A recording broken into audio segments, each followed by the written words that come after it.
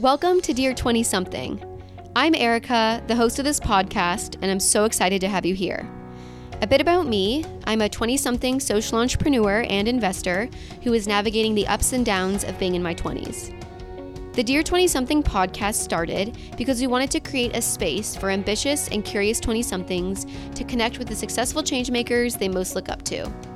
While the 20s can be a time full of questions and doubts, we're here to humanize the whole thing.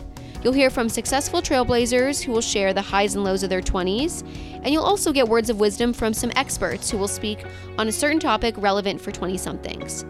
And then sometimes it'll just be me, on the mic, hosting an episode where I share recent reflection or story from my own life, as I too am navigating this wild decade. We're so happy to have you here. Let's get started. Today on the show, I am so excited to be chatting with Moaven. Yasmin has over a decade of experience managing and running marketing, communications, and investor relations for both publicly traded and emerging private technology companies. As the CMO of Pipe, she leads all marketing, communications, partnerships, and investor relations efforts, helping build one of the fastest growing fintechs in history and establishing recurring revenue as a new asset class. Prior to joining Pipe, she was one of the first employees at Fair.com, the car subscription app spearheading investor relations, communications, and marketing, and raising over $1.4 billion in debt and $500 million in equity. Before Fair, Yaz was working in marketing, communications, and strategic partnerships for Sotheby's, TrueCar, and the LA Tourism Board, where she led branding, growth marketing, communications, and capital raising. Yaz has a passion for fintech and financial literacy and holds a BA from the University of Southern California. Fight on. I can't wait to chat with her and share a story with you now on Dear 20-something. Please welcome Moaven. How's it going? Hi, doing well. Thanks for having me. Of course. Excited to have you here. It's like bright and early. Where are you calling from? I'm calling from San Francisco. Ooh, okay. So, early for you too. We're doing this 8 a.m. How are we doing this morning? We're doing okay. Actually, I was in London 2 days ago, so I still think I'm on London time. So I think I was up at 3 a.m. today, so I'm really prepared. Yeah, you're really prepared. You're like in lunchtime right now. Why were you in London? That's so exciting. We had a offsite there. So we brought together our design, our marketing, and our sales teams, and we got together in London for a week. We're a fully remote team, so we have to sort of do these offsites where we get to come together and jam for a week at a time, and it's amazing. So yeah, got to see my team, got a little bit of a taste of London, and then came back to San Francisco to meet with our CEO and a few folks here. Amazing. Oh, that's such a good spot for an offsite too, like to make it international. I feel like it's so easy. I know you're all remote, so you might have some folks that live in Europe, but it's so nice to really go somewhere. Like a lot of the offsites that I've done tend to just be somewhere pretty in California. And it doesn't feel as much like an offsite. It feels like a nice road trip. That's so awesome. And I think London was amazing because I think half the team hadn't even been to London. So it was pretty incredible. So it was nice. We did a little sightseeing. We did, I think we did the F1 arcade, which was pretty fun. We did a lot of good things, but we got a ton of work in, which was nice. Being a few hours ahead of the rest of the team made it a lot easier for us to get a lot done before we had to take meetings and, sort of run the business, but then also got to spend, some quality time at night together. It was a really, really amazing experience. Oh, that's awesome. It's always that tricky balance between like, are we having enough fun and also getting enough done because it's so convenient. We're all right here. Like you want to make sure you're doing a bit of both. I don't have the perfect ratio down, but it's like one of those things. And then you also want to do I think my team does a better job of that. I think my team is like, yes, okay, we have to stop now. I'm like, but the whiteboarding is so much fun. So yeah, there's a reason you're the CMO. There's a reason you went that route. That's not surprising. Okay, so before we dive into your journey to Pipe, which is where you are now, I like to start every show with a bit of like a fun question. You can take it as serious as you want or as light as you want. It is very much up to you. So what is something new that you learned in this past week that you want to share with our listeners? Well, I do have this fun fact Twitter handle I follow. And the fun fact today, maybe ironically, is that women were able to vote for the first time in Wyoming in 1869. And I didn't know that. And so I thought that was pretty incredible. That is incredible. There was like a small town or something where they were on a council or something? Yeah, they allowed women to vote. Yeah, where they allowed women to vote. And I thought that was so cool because we always think like the 1920s, right? And you think this big movement. But I thought that was pretty incredible. And I said, well, what a good timing. It's really interesting. I like it. And isn't today internet? I mean, we're recording this before this is going to air, but like I think today's International Women's Day. Yeah, I think so. Or the week is, and I think Or it the was week just is, yeah. yeah. So yeah, it was like very timely. I like it. Okay, you got to send me this handle. I love fun facts. I have this quote thing that comes up every day because I'm like a quotes person. So every morning I open my thing and I have a new quote. And so it's like a similar but different. I have a book I read every morning that's called The Daily Stoic, and it's Oh yeah, about Ryan Holiday. yeah, I love it. I love it. I'm it's the second time I'm reading it because I think you got to reread books to actually like let things stick, and actually find impact. And every time you read it, you're in a different place in your life, right? So it can mean something totally different. So I love doing that too. I love quotes. That's really awesome. So you actually read it every morning. Like, today you woke up and you read what's today's quote or thing from Ryan Holiday.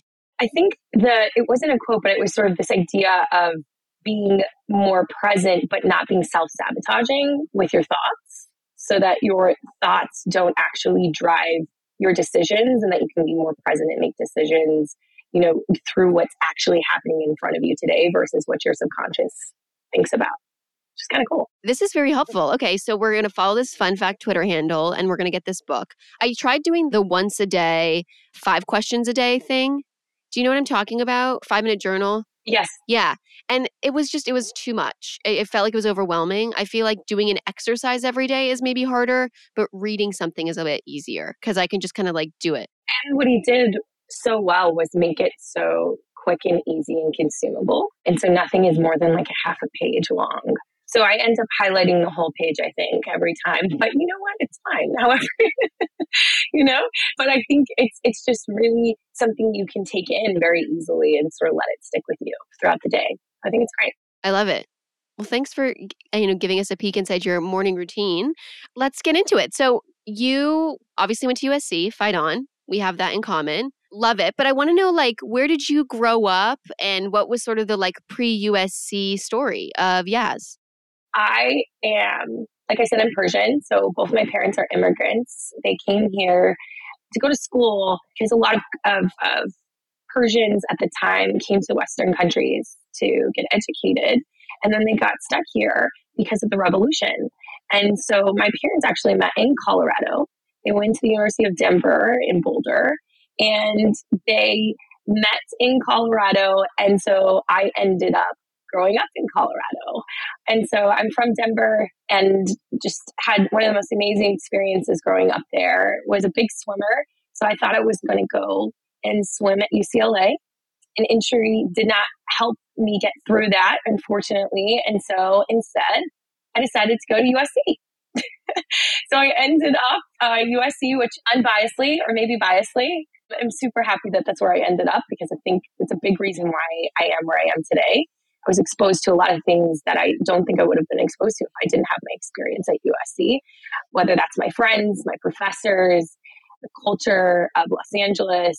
I owe a lot to that experience. And so, yeah, I grew up in the mountains of Colorado and then ended up in the big city of LA. I love it. Well, first of all, the mountains of Colorado and specifically, like the Denver area. I don't know if there are mountains in Denver, but you can see lots of mountains in Denver. You can see them. Yes, very close. You can see them. Absolutely beautiful. Are you like a big nature person now? Because LA, we're lucky, right? We've got like the beach, we've got hiking trails and some mountains, we've got desert not too far. Are you a big nature person? So you're actually going to laugh. I can't ski, I can't snowboard, and I don't love the nature. I am the antithesis of Colorado. I think that's why I ended up going to LA, and I spent a lot of time in New York and San Francisco, but I do go in Colorado. But there's something amazing about being in Colorado that you naturally just gravitate to the outdoors. But I wouldn't say that I'm outdoorsy. And I think that, and maybe that's controversial, I'm just a really bad Colorado resident. I just appreciate the honesty. I think it's similar, actually, I'll say, to Phoenix. Like my sister now lives in Phoenix and they've got beautiful mountains and very close to them is like Sedona and all these, she always goes to these like camping trips or whatever. And I just feel like being in those areas, it makes you more outdoorsy. But when you're in a city, there's just so much to do. Like I'd rather go to a cool movie premiere. Like I'd rather go to a cool new restaurant. Totally. It's just you end up by default doing something totally different. But whenever I go to Colorado and whenever I'm home, I just feel so grounded and I feel like I'm allowed to take a beat, which is incredible. And I think I took for granted probably early on in my life, but really appreciate it now. But if you'd like to have a really good après ski moment, I'm there with you. Let's do it. I love it. I am unfortunately quite similar. I think it's also how you're raised a little bit. Like, even if you grew up in Denver, if your parents didn't like love skiing or like love snowboarding, like it just like wasn't a thing. And then it's almost like you're too old to really get into it. And I don't know that I really want to. Like, I would try it a little, but I'm not feeling like it's like a calling. I don't know if you feel that way, but Yeah, I mean, not to get dark, but my uncle actually got into a pretty bad ski accident with my dad. My dad was an incredible skier, kind of put us on skis really early on in life. And then they were together up during Christmas and got in a pretty bad ski accident, and it affected my dad in a big way. So he actually pulled us from skiing in that way. And then I think I had three of my friends lose parents in ski accidents. It was very common actually in Colorado through middle school and high school, not to get dark, like I said. But so it was sort of like, it was sort of, are we going to choose to go and do this and put yourself, because it can be dangerous, but it's such a beautiful sport. It's so wonderful to do. And as an adult, I've definitely picked it up here and there, but I think it was sort of circumstance that ended up not making me a big skier and snowboarder. And it just makes you think in a different way, but it's still an incredible thing. And we go up to the mountains all the time and I really enjoy it. But yeah, it just didn't become a part of our DNA. okay, you know what's so weird? I'm just having this epiphany while you're chatting. Of course, that's horrible about your uncle and all these folks who passed. I'm realizing the same thing happened with my mom and my grandfather. They're both still alive, but they had really both bad accidents, like broke bones that hurt them for a long time. And now I'm kind of realizing that, like, oh, that was probably why. It's actually very dangerous. Yeah, exactly. Because otherwise, like, it's a beautiful sport, but it can be very dangerous. And my dad would always say, it's a choice. It's a choice to ski. It's a choice to be in these scenarios. And so he just became really risk first around it. And so as a default, we just didn't do that, right? My mom loved a good road trip, so we would drive through the mountains and do all of those things. But yeah, we just didn't ski. Wow, that's wild. And it's weird the parallels. Now that you're saying it, I didn't think about it that way, but you're right. It's if you hurt yourself, it's close. It's more of a, unfortunately. It's subconscious, Yeah, right? yeah. So you just don't want to do it again. Wow. Okay. Whoa, that was wild. Okay, so let's get into the UCLA of it. So you were a good swimmer. Something happened. Why UCLA for swimming? And like, was there a career piece attached to UCLA that you had in mind, or was it really just like, I want to swim? UCLA is the best place to do it, and then you ended up not going. But like, what was the decision around UCLA, and what happened with the swimming? UCLA had one of the best swimming programs when I was going through high school. And I actually transferred high schools so that I could get into a D1 swimming program. And then I injured my shoulder. And so, like many athletes, I made a choice on a school based on the program itself, not necessarily the school's academics or my academic path, right? And so I went through this little bit of a identity crisis, right? When I was no longer sort of thinking about, do I swim in the morning and at night? Do I train? And then do I do school? And so I had this moment where I had to figure out, okay, where do I want to go? How do I pivot my thinking? And for a good year, I would say my first freshman year, I really thought I could come back. And swimming's an endurance sport. It takes a lot to actually get to a place where you're at that level. And then to take time off and rehab, it's a whole nother sort of cycle. And as much as we all know, college sports are really intense and they expect a certain level. And so at some point, you're sort of grappling between, okay, what's best for my life moving forward versus who I am today.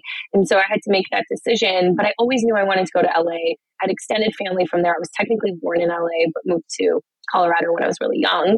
And so I always knew I wanted to go back to Los Angeles, but UCLA was just more well known out of state. USC didn't have as much of a strong pull when I was about to go to college as UCLA or the UC system did. I like to say that I'm a recession baby. So I went to school right when the recession hit. And going to a UC school, they actually pulled a lot of funding for out of state kids at that time. And so it was hard to get in. It was hard to even think about paying for out of state. And then you'll say, well, then you went to USC, which is a private school, more expensive. But what people don't realize a lot of the times is private schools are well funded and they have a lot of programs, right? And you think you're not allowed, right, to go there if you are not as privileged as most. And I, like I said, come from an immigrant family, had just sort of was middle class and really got hit hard by the recession. And so I had to go I remember going to USC and I remember my parents paying in full my first year. And then when the recession hit, my mom said, you got to figure it out. And so the best thing that USC gave me, it's probably my first experience fundraising, to be honest, was that I had to go and figure out how I was going to pay for school. And it was incredible. The amount of endowments that were there, the amount of grants, the amount of scholarships, state funding that I still qualified for.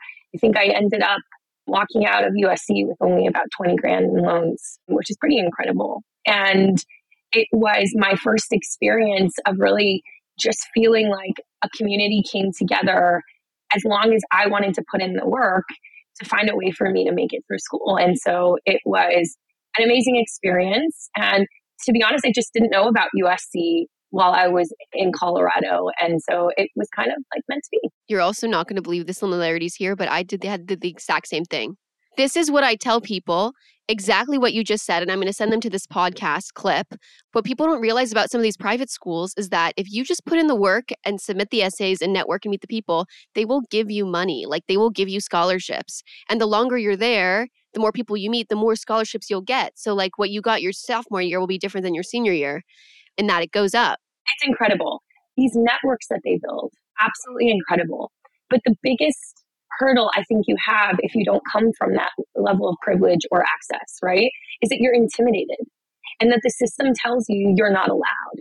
But the moment you go there and you show that you deserve a seat at that table and that you want a seat at that table, this system is actually made to hopefully take you in as long as they have the funding to do so, right? And so I was really lucky, but I would say the biggest hole is how much they don't educate people about it, right? I definitely had to go looking. I remember at the time, nothing was really digitized. So there was this big book in the financial aid office and I was like going through all of the different opportunities and endowments and scholarships that were available.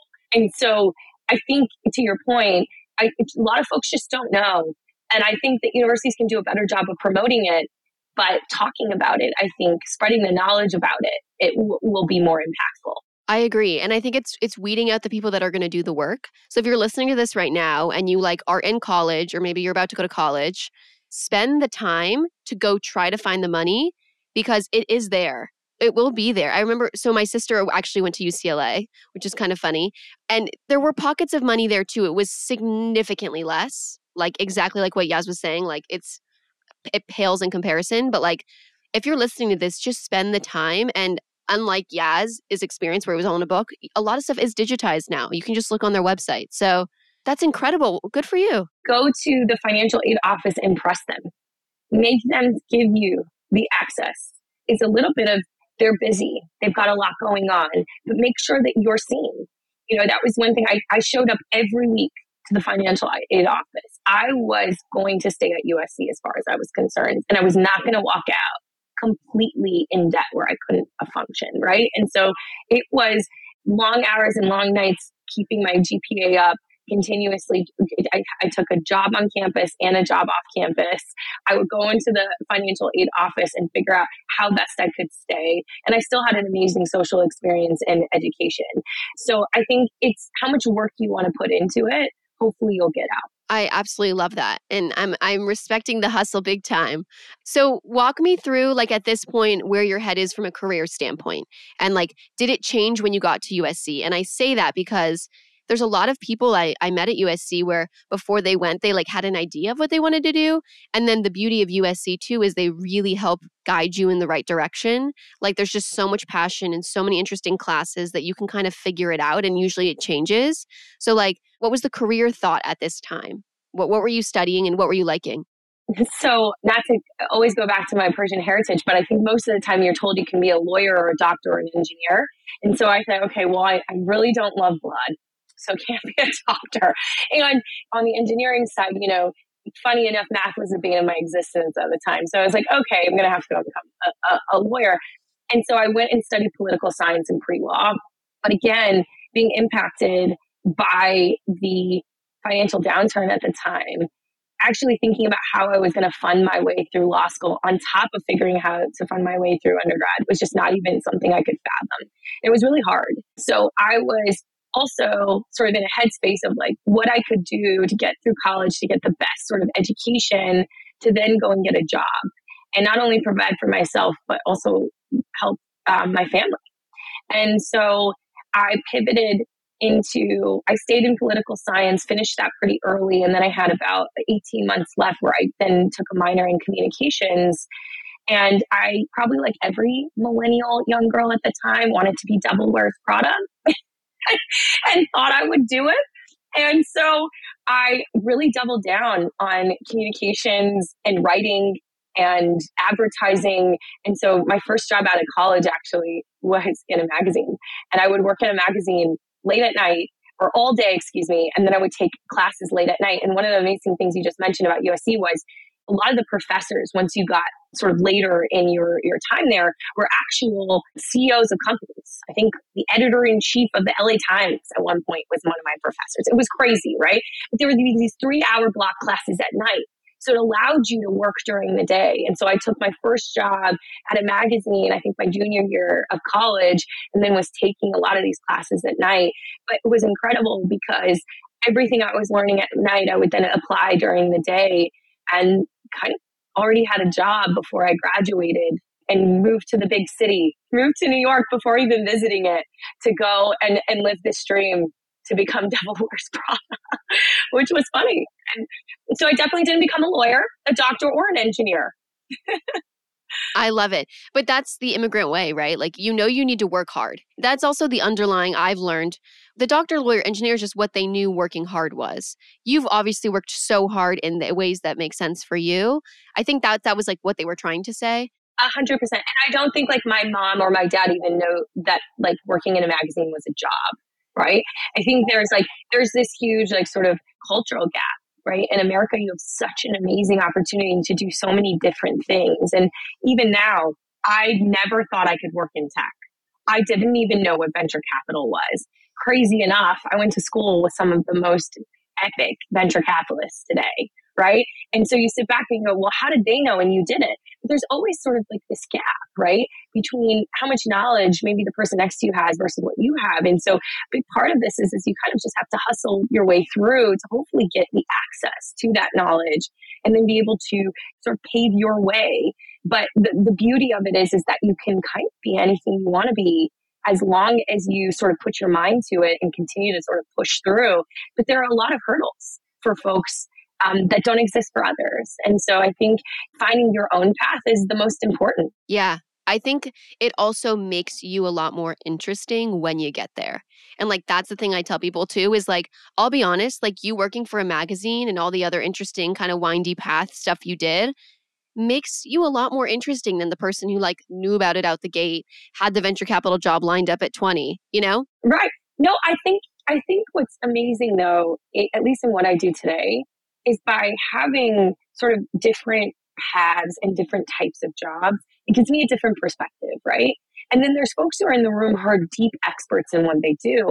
And so bring someone like myself and bring the expert in the room, and we're probably quite a dynamic duo, right? And so I think if you want to be the academic or you want to be the person who knows the expert, certain expertise in the best way possible, there's hopefully you find the yin to your yang, who is someone who's sort of seen a lot of other things and maybe is good at a plethora of things.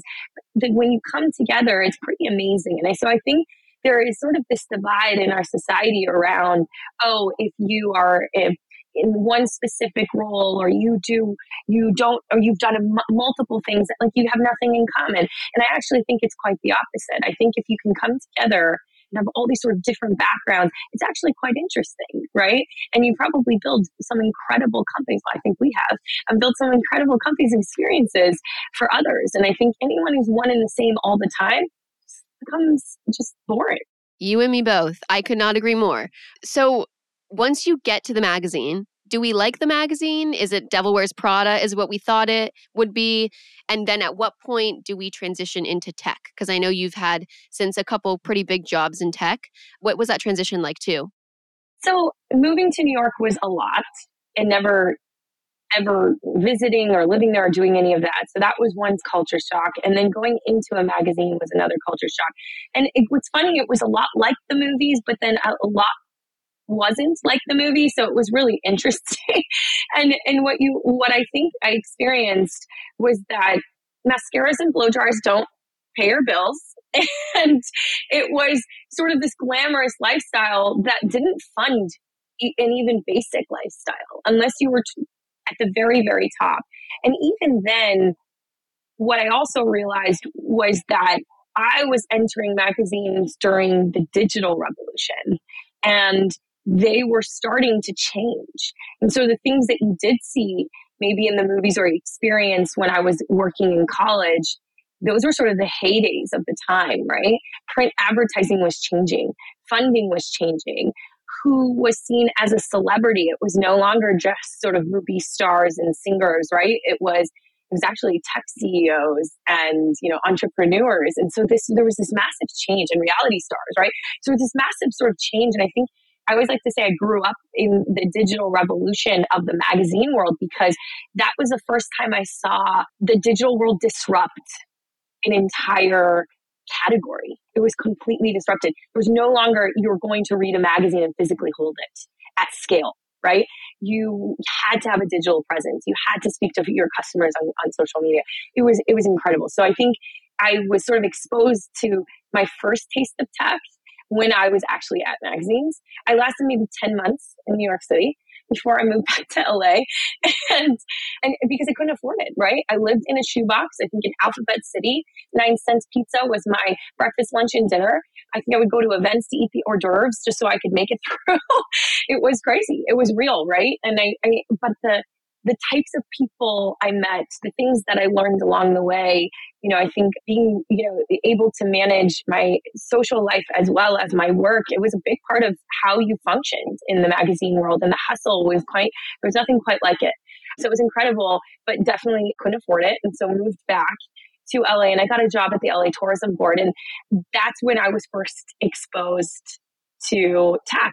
And people will say, at a government entity, you were exposed to tech. And what's funny is that it was because at the time, there was a small startup called Uber, and they came knocking because they were launching in the LA market, and they wanted to team up with Restaurant Week.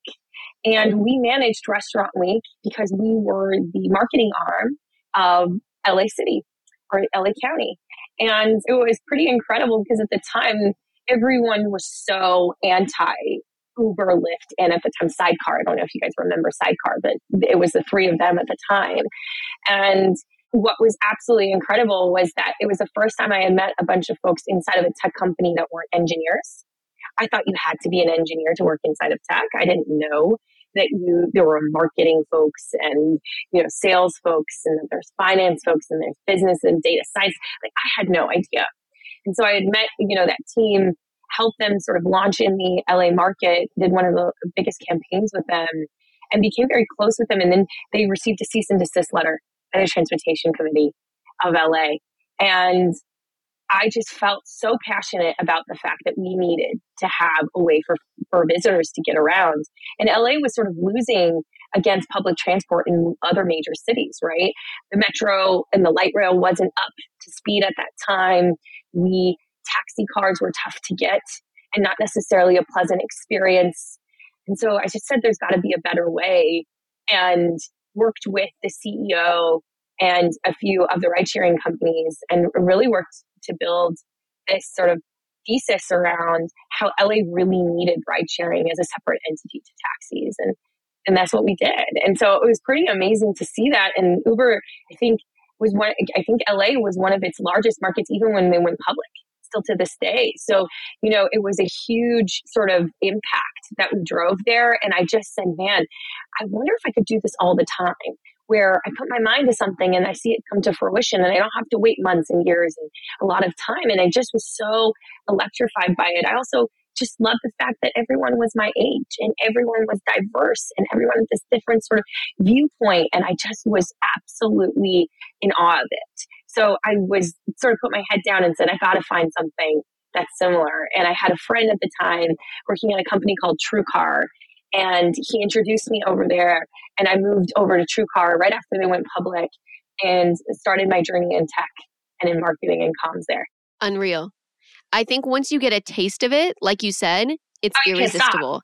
You can't stop because they're so smart, they're young, they're diverse, they're trying to change the world. And once you do like one marketing campaign or one restaurant week, you can see how also your work can actually impact something in the real world.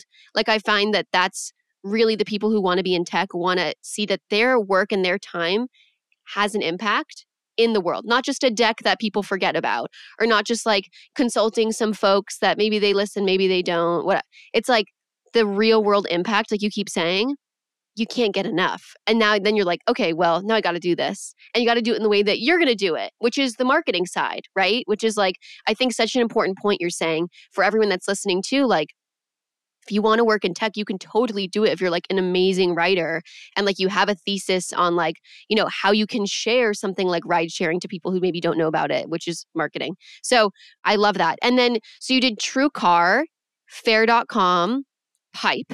You actually skipped one. I did TrueCar and then I did Sotheby's, which was crazy, right? So I thought, okay, and I had a moment of panic. So I was in tech. CEO decides to move on at TrueCar and it sort of felt like it was going more in a corporate direction. I said, well, gosh, if I'm going to be at a corporate company, I'm going to go to a big corporate company. Maybe I need that on my resume, right? Which I think in your 20s, you really still are grappling with this fact of like, does my resume matter? What is on my resume? Who do I know? How are people going to perceive me? And so I was sort of in this headspace of like, do I need to go into a company that's really well known? And so I got poached by Sotheby's, the auction house, and they were opening up a West Coast division, and I became the assistant vice president of North and South America, and I think was the youngest to do so at the time.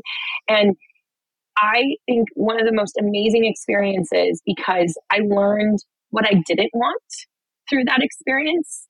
And I think that's just as important as knowing what you do want. A lot of the times we all really focus on where do we want to be, sort of our dreams and our goals, right? But you need to know what you don't want to get closer to those dreams and those goals. And so a lot of the times things can sort of come into your head and take you off your path. And so if you don't experience those things to then know what path you actually want to take, it's really hard to commit to what you really want to do for your forever job, right? And so for me, I'm always so thankful for the people that I met at Sotheby's, who are some of my closest friends today, confidants, whether that's the SVP of Preferred, the CMO who ended up, we helped Sotheby's come a private. It was a public company when I joined, and then they helped to come private, which is an incredible experience to watch from a capital markets function, getting to watch a company that was so not touched by the digital world. People were still working in black books with their clients, like black little notebooks. It's crazy. This is like 2015. Like, you're like, what's going on, right? I think they sent 7 emails to one client through like a broken CRM. They didn't even have a CRM system. It was mind blowing to me coming from then tech. And so what I did put really a clarity on for me was that I belonged in tech, right? And that the impact I was going to drive had to be on a daily basis.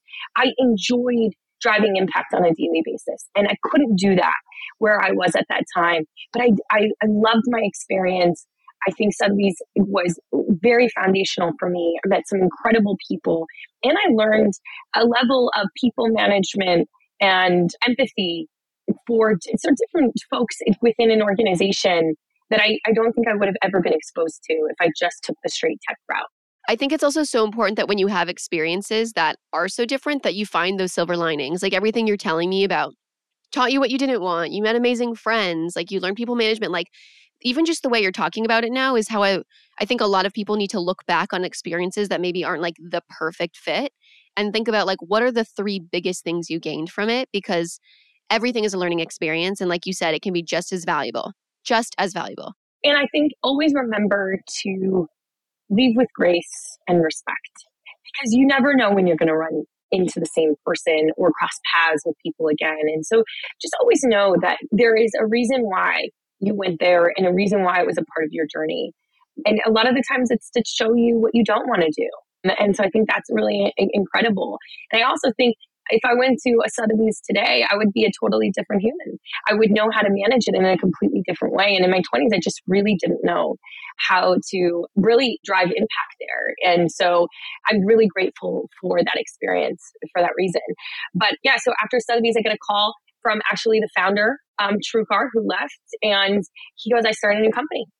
I think it was at the time $15 million seed round, which was a big round at the time. And he said, I want you to come and be our first hire in marketing. And so I went there, took the leap. I thought, okay, I think it was 25 at the time. And I was like, oh, I can do this still. Like, I can still take this jump, right? And so I joined as the director of marketing. We launched the app about a year later in the App Store. It's doing well. And then he says, Yas, we got to raise money. I said, okay. I had no idea what that meant or the context of what that means in startups, right? I had worked at more scaled startups, or I had exposure to startups once they, sort of being on the outside, but not on the inside of what it was like. And I said, okay, that's great. And he said, so yeah, there's this thing called the Goldman Sachs conference. I'm going to need you to get us in. I didn't even know who Goldman Sachs was at the time. Like, that's how green we were here. Okay. So the whole time I'm like, okay, but I had a leg up. This is a CEO and a founder who had taken a company public through Goldman Sachs. It sold his previous company before that, so he was a veteran founder. And so I was able to utilize, his gravitas to get into the room. And I remember I thought there were these tech conferences, and they give you like, 3 or 4 slots, or they give you 12 slots, but they hope you fill 3 to 4 to meet with a few investors. I had no idea I filled the full slots up. And I very similar.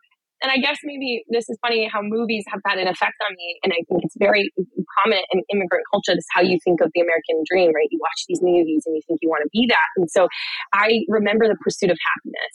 And I remember that Will Smith decided to start from the back of the sheet instead of the front of the sheet. And so I did the exact same thing. And I remember I had teed up all of these meetings with GPs, and I had no idea what a GP was at the time. And so we walk into this room and everyone goes, are you Yasmin? And I said, yes. And I said, am I in trouble? And she said, no, this is an incredible roster. Who are you? And I said, oh no, I'm just here to coordinate, right? Because again, I didn't know my value. I didn't know what I was doing. And so I sit at this table with the founder and CEO at the time of Fair, and Scott starts pitching this company.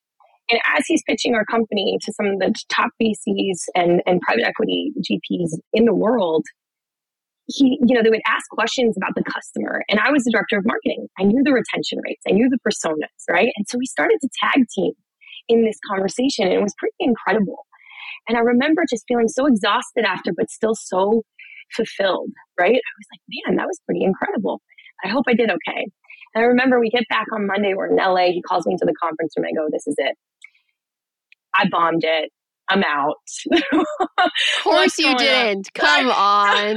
So I just was panicked, and I sit down, and he goes, hey, guys, so how do you think New York went? And I said, I think it went okay. And he said, yeah, I think it went more than okay. And I said, okay. He said, there's this thing called investor relations. And I said, what's that? Sounds like finance. He goes, yeah, but there's this component that is people related. And there is this level where people need to communicate and connect. And you need to be able to read body language and understand what they're asking for. And you had this incredible connection with almost every single investor that came to our table. And I said, well, I really love what we do and what we're building. Because to me, it was something that was going to change how anyone got access to a car and how anyone could afford a car. And to me, that was incredible because it's very hard. Right? A lot of folks can't get cars, right? And it's how you get around, and it's how you get to your job. It's how you feed your family. And so I was just so passionate about it. I thought I was just doing my job. And he said, no, well, it's a rare thing. And I said, okay. He's like, so I'd like for you to take this role because, we need to raise capital and this role is really important. I said, okay, well, I really want to be a CMO and I feel like you're taking me off my path. And he sort of looked at me and he said, yeah, sometimes people see something in you that you don't see in yourself. So I'm going to ask you to trust me. And then he said, secondly, there is no company for you to market if there's no capital for you to deploy. Which and I said, wiser words have never been spoken. Exactly. So touche. Right? And so I sort of didn't have a choice, but what an incredible experience, right? So next day, I transition into this master relation role. 3 weeks later, we raise $50 million. 6 weeks after that, we acquire Uber's exchange leasing business where we use a debt facility, a 10% of equity. And we raised another equity round on top of that, raised another $50 million. We raised, and then we basically fed off that portfolio. We're 50 million in the black the second quarter of 2 years of being in business and raised another $250 million, $2 billion valuation right after that from the likes of Mercedes, Siemens, SoftBank, everyone under the sun you can imagine. And it was incredible. So I went from someone who had no idea about this world, who thought I was not worthy to be in the room, to being in the room with some of the most incredible, thoughtful, badass investors and founders I think I've ever seen. And I also went from someone who had never raised $1 in my life to, by the end of sort of 18-month run, had raised over $2 billion before I was 30. It was an incredible experience. And it made me just sort of realize what was so important to me, right? And it was really just the ability to be in the room, to learn, to be able to grow and then share that knowledge with others around me and to build just a really impactful business. And so that's what FAIR really was for me. And then I met Harry and Josh, who are the founders of Pipe, at FAIR because we actually acquired their last company. And so when they moved on, I moved on, they called me and said, hey, we're starting a company. We want you to join. And while we know you're good at fundraising and you know this space really well, we kind of don't need that today. But we're building this incredible marketplace where institutional investors and founders are going to come together and get funded and sort of build this ecosystem where founders don't have to dilute themselves along the way while they're growing their business, right? So it'll be sort of like a working capital line. And it was like they were speaking my language. And they said there's this thing where we really we need an understanding around marketing. How do we speak to both sides of this marketplace? How do we speak to the world? How do we tell our story? And so full circle moment, because if you remember, I said, Scott, you're taking me off my path. I want to be a CMO. And guess what? Today, I would not have been a qualified CMO for this company if I hadn't raised institutional capital, both debt and equity. If I didn't understand what cap table makeups would look like, or structured deals, or what a convertible note was, or a safe, or a preferred round, or a secondary, right? I was so thankful of my journey because it took me to this place that I am today, which allows me to now empower founders and business owners to have the knowledge and the sort of connectivity to the institutional, private, and public capital markets. And it's pretty incredible. It was a full circle moment. And I think you have to just trust your journey. That's all I can say. That my journey, I think I had 6-7 jobs before I turned 30. And it was every single one of them was impactful. And every single human I met along the way. And I'm just very lucky. A lot of men put me in a room where 99% of the time I was the only female. And the youngest. And the youngest by far.